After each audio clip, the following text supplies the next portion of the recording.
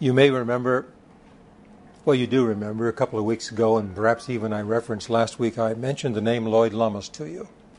You know, life is a sequence of events. One thing always leads to another, and so on. And so Pat was looking through old photographs, sorting through old photo albums. We have a stack of photo albums, you do too, so high. And she was going through them.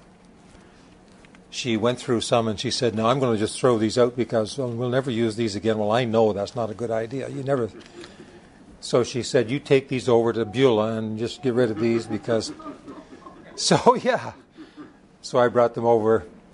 I said, "Hi, Beulah," and I put them up there in that room. In any event, she came across a picture of Lloyd Lummis. This was a photograph that we had taken while he was leaving here. You remember Lloyd Lummis left Burnaby, BC in 1980, and he picked up a cross, a literal cross, and carried it on his shoulder. It was 14 feet long. The beam, the cross member, was 8 feet long. It weighed more than 100 pounds.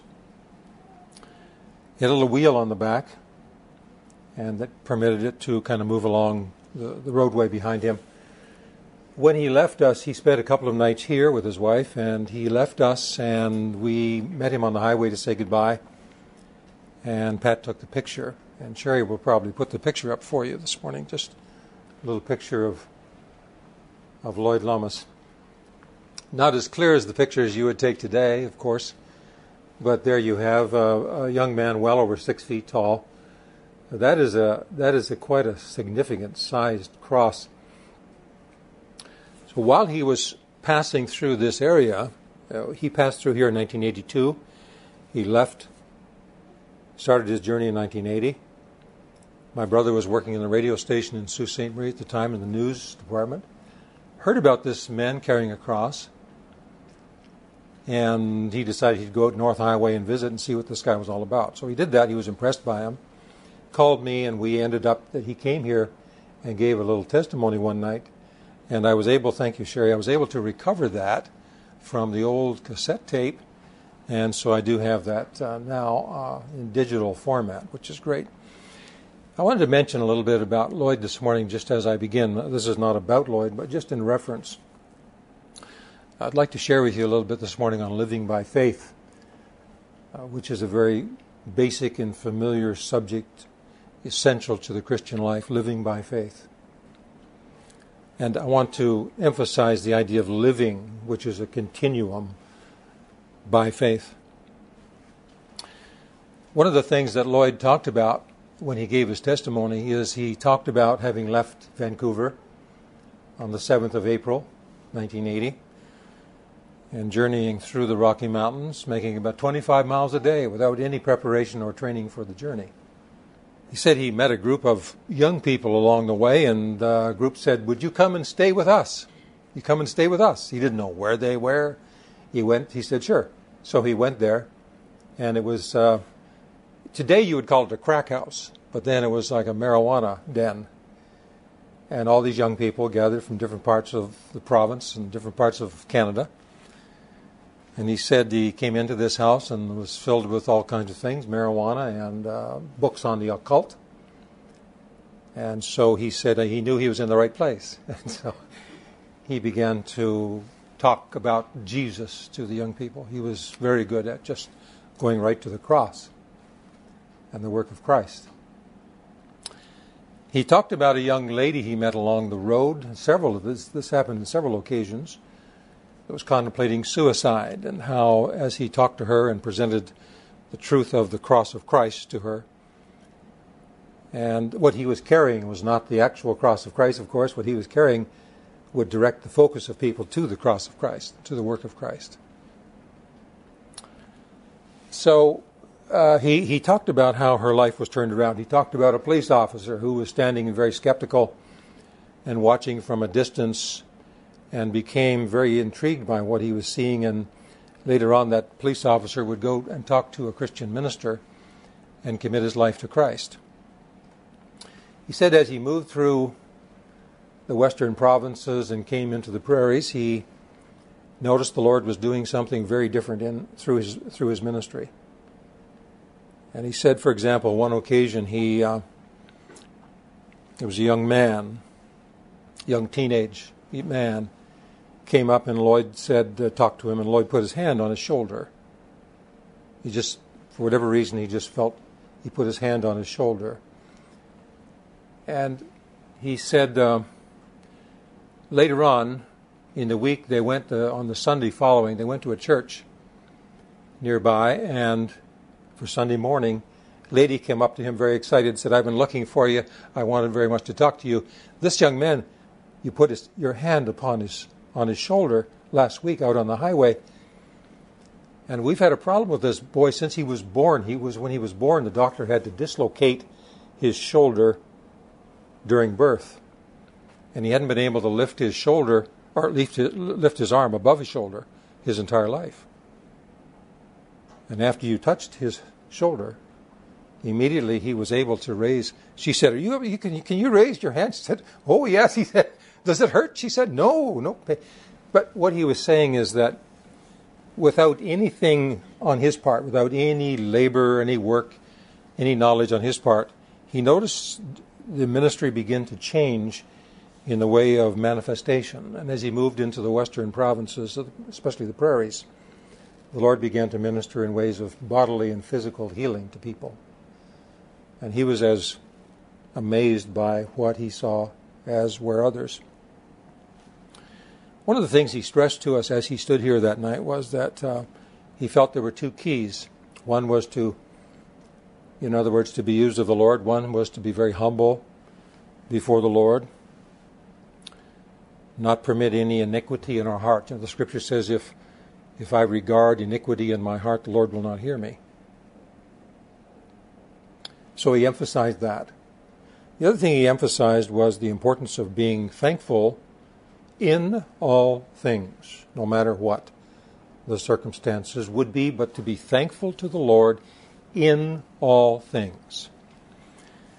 Now, personally, I can tell you from my own experience that I had often struggled with that whole concept.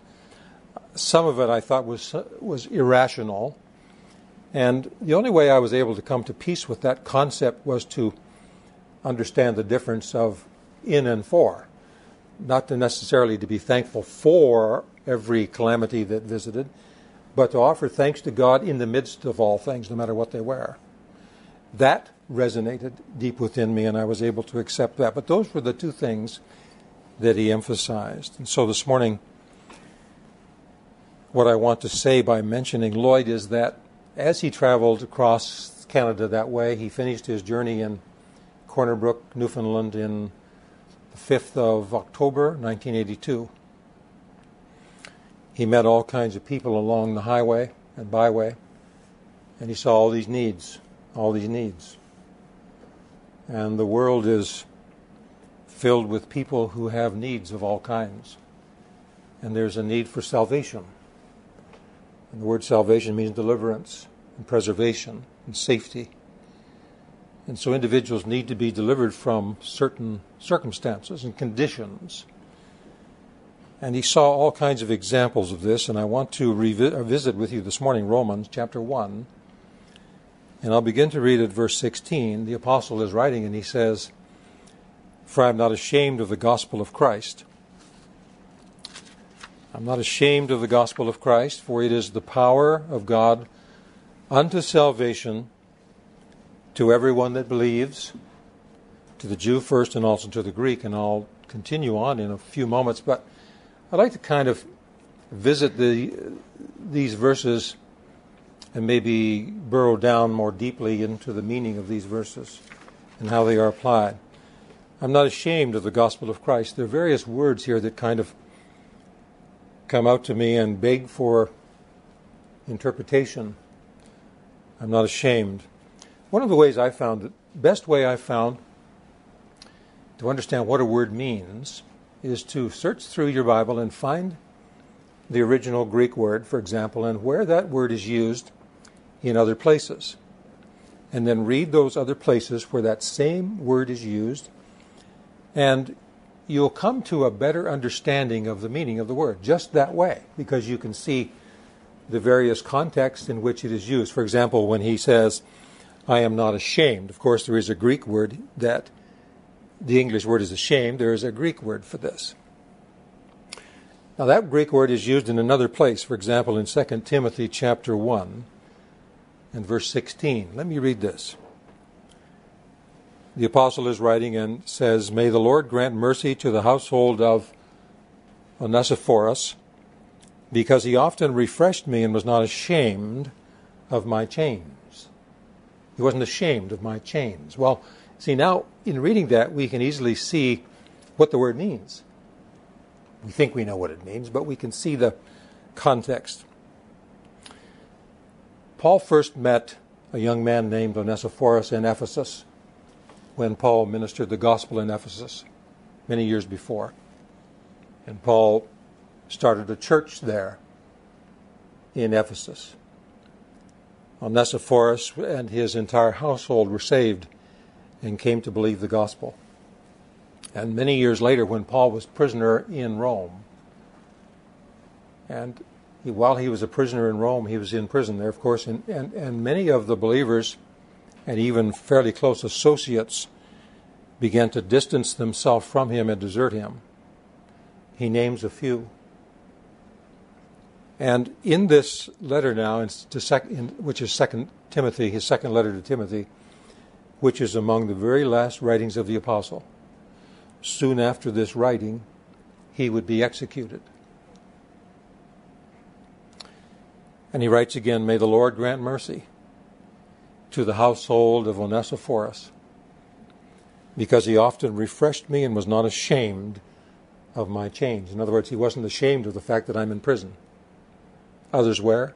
He was not. He traveled all the way from Ephesus. Onesiphorus traveled all the way from Ephesus. He searched out through the city of Rome until he found the Apostle Paul. And when he found him in prison. And he came to him in the prison in chains. And he ministered to him, and he encouraged him. And he told him about the work of the Lord in Ephesus. And he thanked him for his ministry. And he did all these things to refresh his spirit. And the apostle was so encouraged by all of this. And he asked the Lord to grant special mercy to the entire household of Onesiphorus. You know, it's possible to be ashamed of the gospel. Have you ever felt a tinge of embarrassment sometimes to carry your Bible in public? Please don't answer out loud. I know you won't. Has it ever crossed your mind? Have you ever hesitated in some way of quickly responding to a need with the claims of Christ? Have we ever hesitated to say to people who are in need that the answer to your dilemma is found in the gospel of Christ? Have we ever had any hesitation in saying that and in approaching people that way? You know, in a very wonderful way, in a nice way, in a respectful way with people. We have to be very respectful in the way we approach people. But to say to people, you know, the gospel of the Lord Jesus Christ is able to minister to you in the circumstance that you're in. You're crying out for help and you're reaching out for help in all different directions. The writings of Scripture say that in the presentation of the gospel of Christ to you, that God's power is manifested. And God's power is manifested to you as you believe it. As you believe. So sometimes we, even as believers, are hesitant sometimes to approach people in that way, and we ought not to be. And the apostle is saying, for his part, he was not ashamed to do that. Not one bit. I'm not ashamed of the gospel of Christ. And then he goes on and he says, for it is the power of God unto salvation to everyone that believes.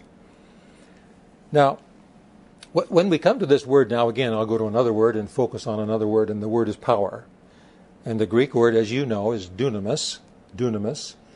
And if you were to say, well, I wonder if our English word dynamite is rooted back to that Greek word dunamis, and the answer would be yes, it is. Yes, it is. Now, dynamite, have you ever used dynamite? Dawn, have you ever used dynamite?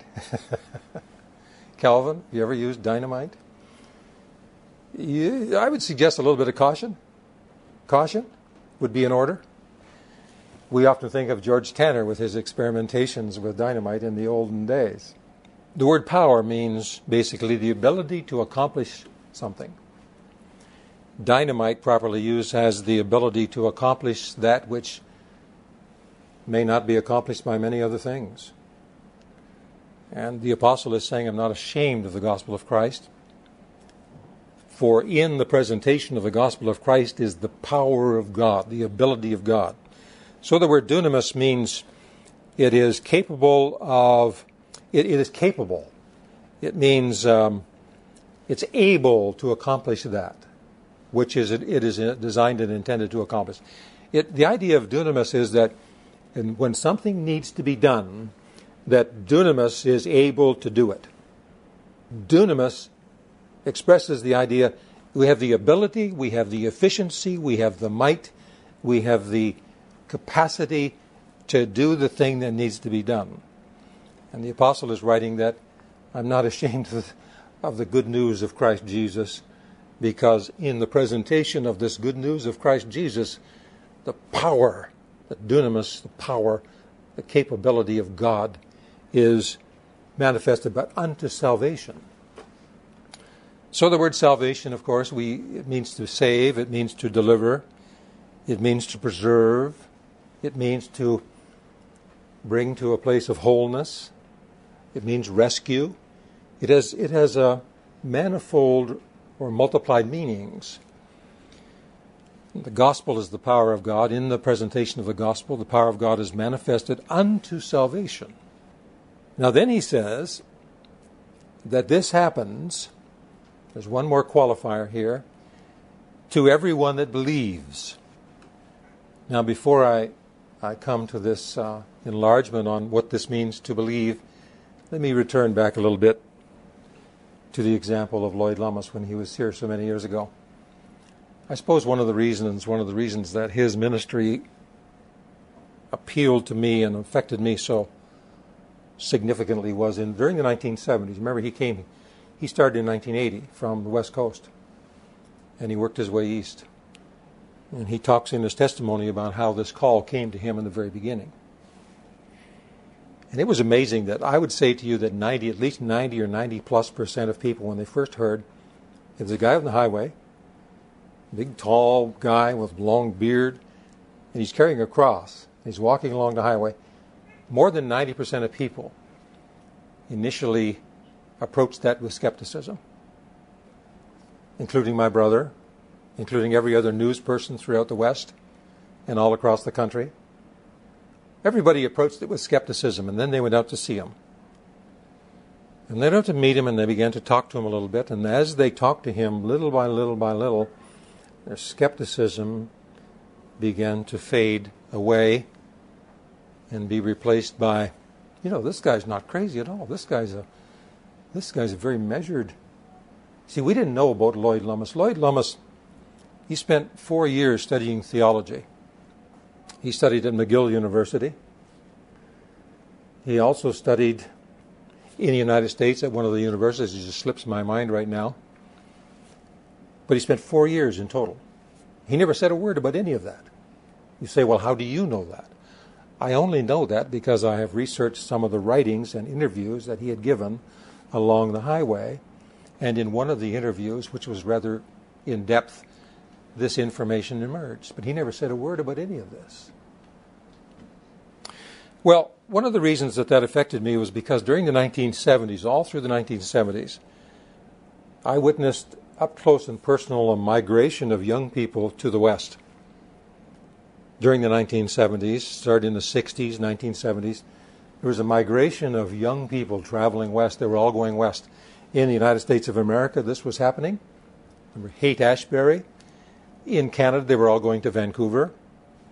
Some of them would go down the west coast of the United States. And when we would see them, for example, I can remember very clearly that along the bypass of Sault Ste. Marie, you would find, here's a group, 1 or 2. Down the highway a half a mile, there's another group of 1, 2, or 3. And you could have 4 or 5 of those groups like that in a couple of miles. It was extraordinary. There were hundreds and thousands of young people who were migrating like that, going west.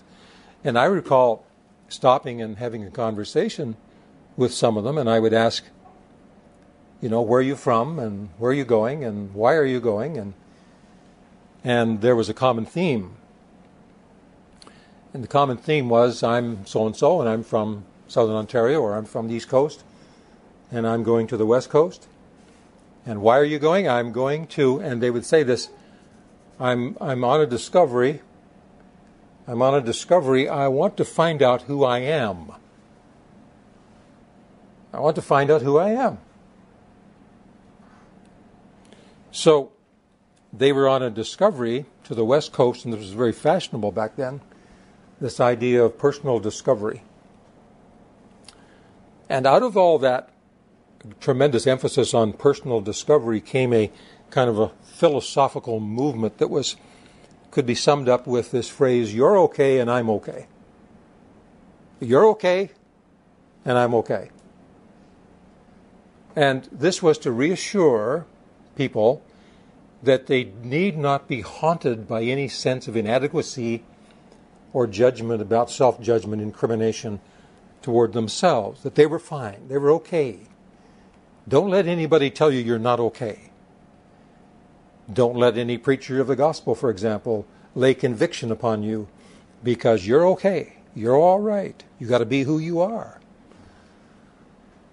How can I be who I am? I have to find out who I am. You see, this was the emphasis back then, discovering who I am.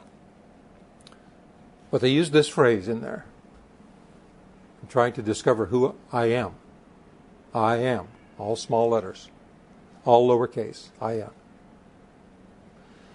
But there is another who is the one who is presented through the gospel, who also refers to himself in those same words, but they're all capitalized. It is the great I am. And the great I am has said something about who I am. And the great I am has said, you're not okay. He said, you're in great danger. You are in danger of being lost. You're in such great danger of being lost that you are certain to be lost, and therefore I have sent my Son to be the one through whom you can be and might be saved. And it is through the presentation of the good news about who he is and what he has done for you that I minister my power to save you and to rescue you as you believe it. And then I saw this young man coming from the west. I saw hundreds and thousands moving to the west. Now I see a young man coming from the west. And you saw a picture of him. And he was a magnificent young man. Absolutely magnificent. If anyone made a movie and wanted to have someone play the part of Christ, I don't believe that Jesus looked like Lloyd Lummis, but I'm saying in the way we Westerners think of someone who could play the part of Jesus in some kind of portrayal, he's about as close to it as you could find in his persona. But there was a wonderful grace that the Lord visited upon him to be able to minister Jesus to the people very simply and powerfully as he walked along the highway. Now let me come and I'll perhaps come to a conclusion in terms of to everyone that believes. He said to the Jew first and also to the Gentiles. To the Jew first simply means beginning with the Jewish people, but also being ministered and made available to the Gentiles. To everyone that believes. What does it mean to believe? I love to come to this word because this word has been, I want to know what the word means. How can my mind be directed properly when I do not understand what a word means? Ask yourself, how can you understand what something is saying unless you can break down the words and understand exactly what the words mean? Because it is the meaning of the words that is intended to illuminate our understanding. So here's the word mean, the word believe, and the word faith. I could read you the Greek, but I'm not going to bother because it's just a Greek-sounding word.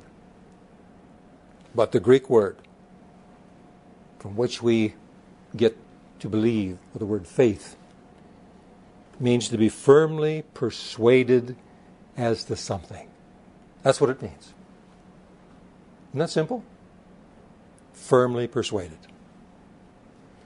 Let me ask you something. So let's suppose you want to buy a new car. Want to buy a new car. And now some of you may not have any, you just may buy the same vehicle all the time, so it's not a big issue for you. Others may like to shop around a little bit. Buying a new car, buying a new home. So you buy a new car, you buy a new home, and you go and you look around a little bit and you find out what's available and the price range and whether or not you like the features of the vehicle or if in the cases of a new home, if you like the location, and if that home is the kind of home you have in mind. And you go through a process of determining if this is the right for you or not.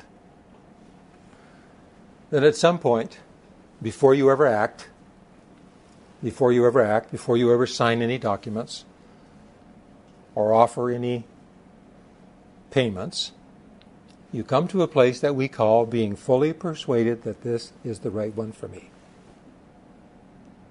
You can think of all kinds of other examples. You may be a young person who's contemplating marriage. I don't see too many right here that are contemplating it, but there may be someone who's contemplating marriage and maybe is, praying, asking the Lord for the right person. I hope there's many. And they go through a process, and sometimes a person comes to a place where they say, I know that she is the right one for me, that God is pleased. I know this is the right one. See, and we use this little phrase called fully persuaded. Now, when we come in response to the good news of Christ Jesus, when we come to the place where we are fully persuaded of the truth and veracity of this message, fully persuaded, which is to believe, not partially persuaded, fully persuaded. God's power is manifested in us to save us, to act upon us, to deliver us, to rescue us, to place us into His own kingdom. He does that. We do not do that. We come to a place where we are fully persuaded to believe. His power does the work. This is the gospel. His power does the work. But I have to come to a place where I'm fully persuaded. And somebody said, well, I was fully persuaded at one time in my life, and I sensed the power of God in my life, but I've had a lot of doubts that have risen. I've heard a lot of things since then that have caused me to doubt. I've attended university courses, and they presented questions that I couldn't answer. And some of the questions that they asked, it began to dig away at my faith and confidence. And I went from a place of being fully persuaded to a place where I wasn't fully persuaded anymore. And in direct proportion to my lack of persuasion, I began to ebb and decline in my spiritual life. And the power of God began to be less and less manifested in me and through me. See, this is a life. It's a continuum. It's intended to continue. I'm reminded, just as I come to a close, I'm reminded of how this word is used in Acts chapter 26, where Paul was giving a testimony before King Agrippa II, and his sister Bernice was sitting beside him. And as Paul gave his testimony about how he came to receive Christ Jesus as Savior and Lord, became a believer, became fully persuaded, Agrippa said, and is translated in the King James Bible as, almost, you have persuaded me to be a Christian. Almost is not enough. Almost is not enough. It came to my attention that George Beverly Shea wrote a little book about his reminiscences and so on about the Billy Graham Crusades. And it's called How Sweet the Sound. And let me read a portion from this. It says, when Billy Graham came to faith in Christ in 1937, he didn't go forward until 2 songs had been sung. think of it. Billy Graham, 1937. He's in a gospel meeting. I think the evangelist's name was Ham.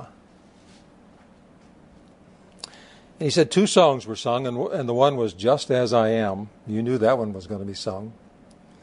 Just As I Am. You know what the second one was? Almost Persuaded.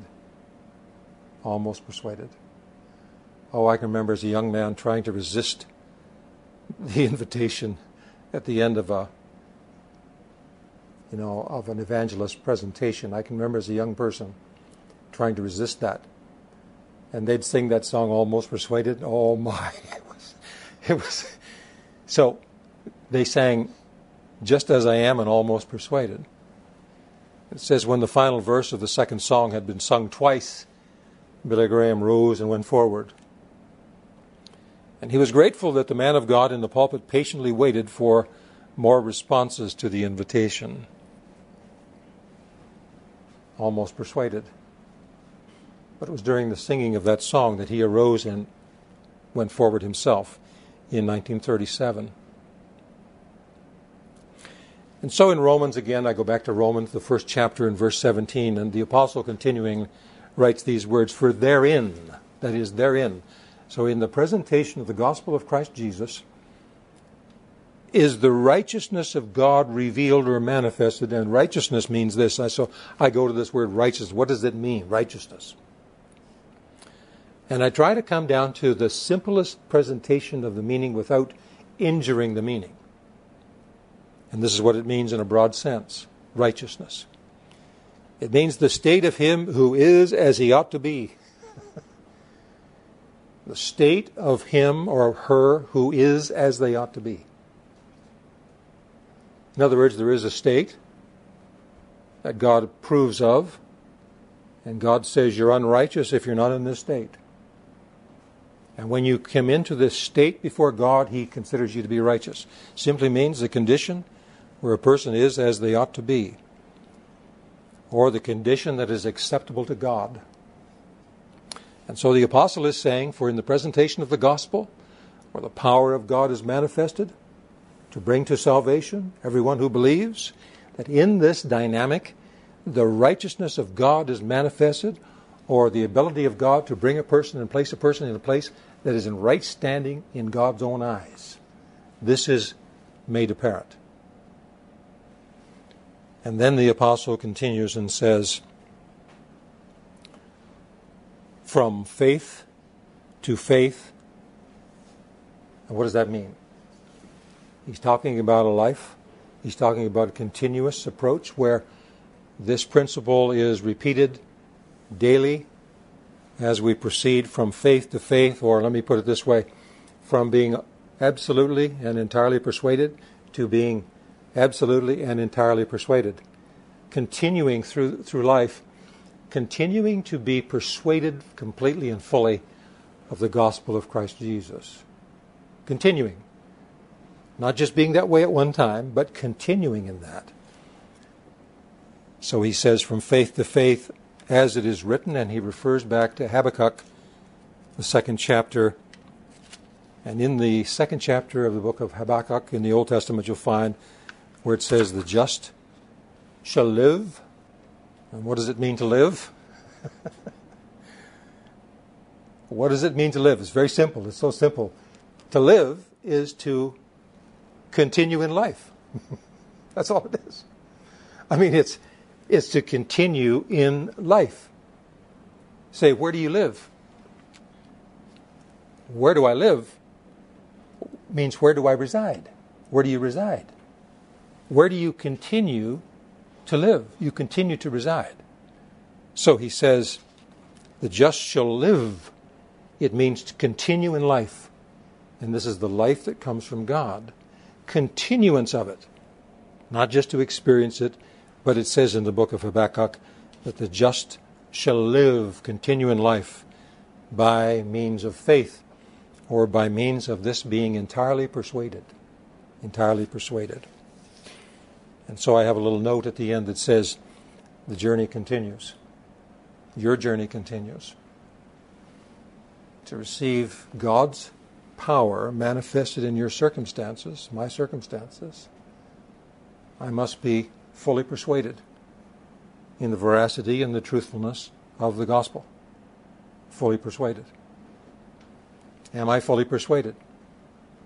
If not, what hinders me? What stands in my way? What is the impediment? And if there is an impediment, I must know what it is. And it must be addressed, because I do not receive the righteousness that God prescribes or ascribes without being fully persuaded in the truthfulness of the gospel. And so the journey continues. It continues right to the very end. It's the power of God to save, to deliver, and to rescue. And this power of God is manifested in the believer as the gospel is presented. May the Lord bless and guide and prosper you in your journey, that you might maintain this place of being fully persuaded. Let me close with this. Back in the 1940s, Billy Graham, in 1937, walked forward and gave his life to Christ. You know the rest of the story with reference to Billy Graham. There was another evangelist at the same time in the early 1940s, ministering through and evangelizing through an organization called Youth for Christ. He actually, during the 1940s, in the early part especially, he was better known globally than was Billy Graham. Can you imagine? Who was this man? His name was Charles Templeton. Charles Templeton started a church on Avenue Road in Toronto.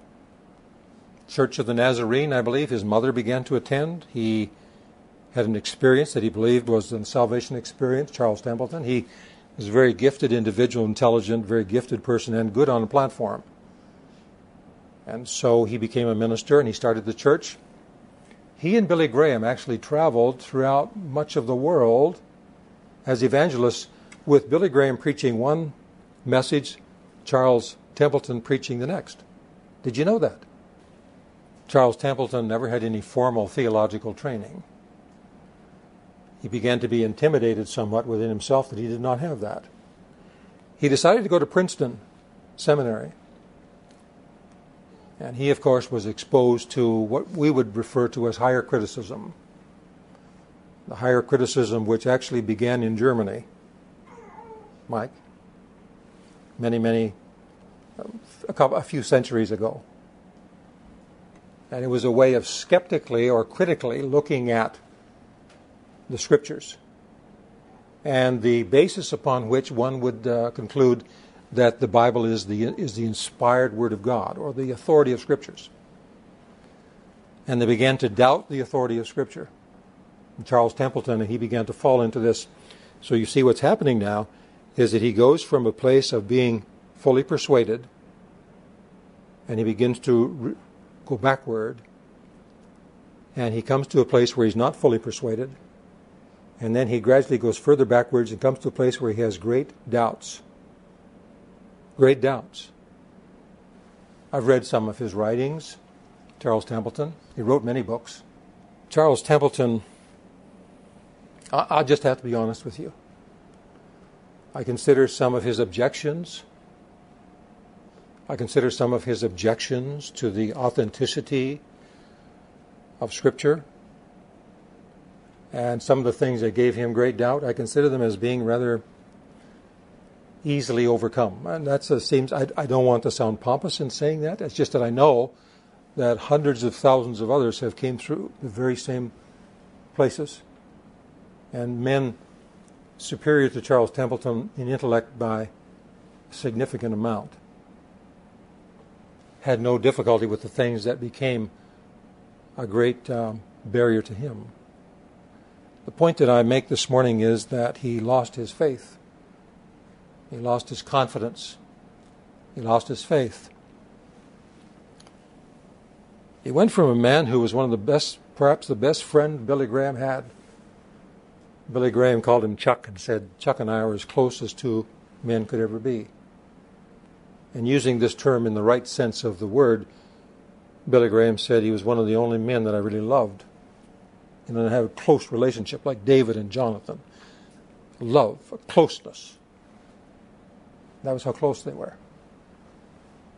Charles Templeton actually tried to convince Billy Graham to go to Princeton with him. But Billy Graham had his own journey, and he had his own time alone before God in the night, where he laid his Bible out on the stump and came to the place where he was fully persuaded in the authority of Scripture. See, I want to say to you that the evidence for the authority of Scripture is overwhelming. It's absolutely overwhelming. But Charles Templeton lost that because he was not fully persuaded. The rest is history. Charles Templeton passed away from Alzheimer's a number of years ago. And as you know, Billy Graham's passing just occurred very recently. His life has been celebrated and respected by all, believer and unbeliever alike. And so we close this morning with this reminder of the importance of, can I just close with this thought, of continuing in the faith. Continuing in the faith. Not just coming to faith, not just coming to the place of being entirely persuaded in the truth of the gospel, but continuing in that place. And as we continue in that place, the promise of Scripture is that God's power and ability is manifested in our lives to bring about those things that only He can bring about. Amen. And so be it.